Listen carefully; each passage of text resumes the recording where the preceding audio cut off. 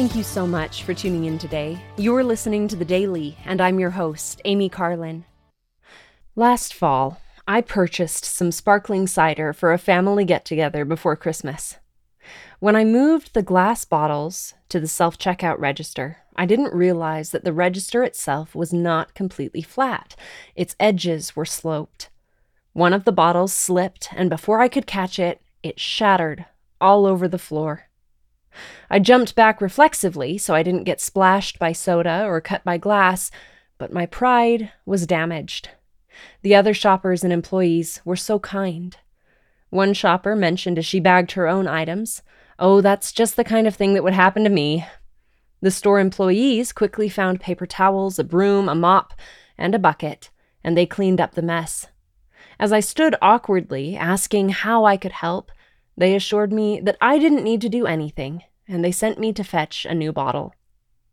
This experience reminded me of a sort of modern-day parable that I've seen online.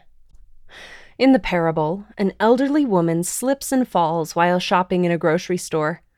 In an attempt to catch herself, she reaches for the nearest support, the store shelves. Unfortunately, they aren't stable enough, and she accidentally pulls the bottles and cans down with her. Embarrassed and hurt, this woman tries to clean things up. A few other shoppers stop to help, while others simply pass by, but many of the groceries are damaged and unsellable. Cans are dented, and glass bottles have shattered, leaking their contents across the floor. The store manager arrives on the scene, and the woman apologizes profusely. "Of course, I'll pay for all this," she says. But the manager smiles and gently reassures her. "You don't need to worry about that. We have insurance. This has all been paid for." This insurance is then compared to the atonement of Jesus Christ. Our sins have already been paid for. If we will only accept his redeeming sacrifice and repent, our debts will be forgiven, and Jesus Christ will pay the price of our mistakes. I think there is another lesson in my experience. I was embarrassed and ashamed, just like the elderly lady in the story. But those around me were eager to either look the other way and ignore what had happened, or to reassure me that this kind of thing happens all the time, and that they could easily imagine themselves in my place.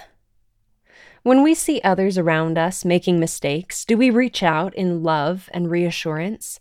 Or do we look the other way and ignore them?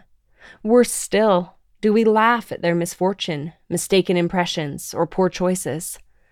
When we choose to reach out in love and reassurance, comforting others, we remind them and remember ourselves this truth, which Elder Jeffrey R. Holland so eloquently taught in 2014. Are we not all beggars? Don't we all cry out for help and hope and answers to prayers? Don't we all beg for forgiveness for mistakes we have made and troubles we have caused?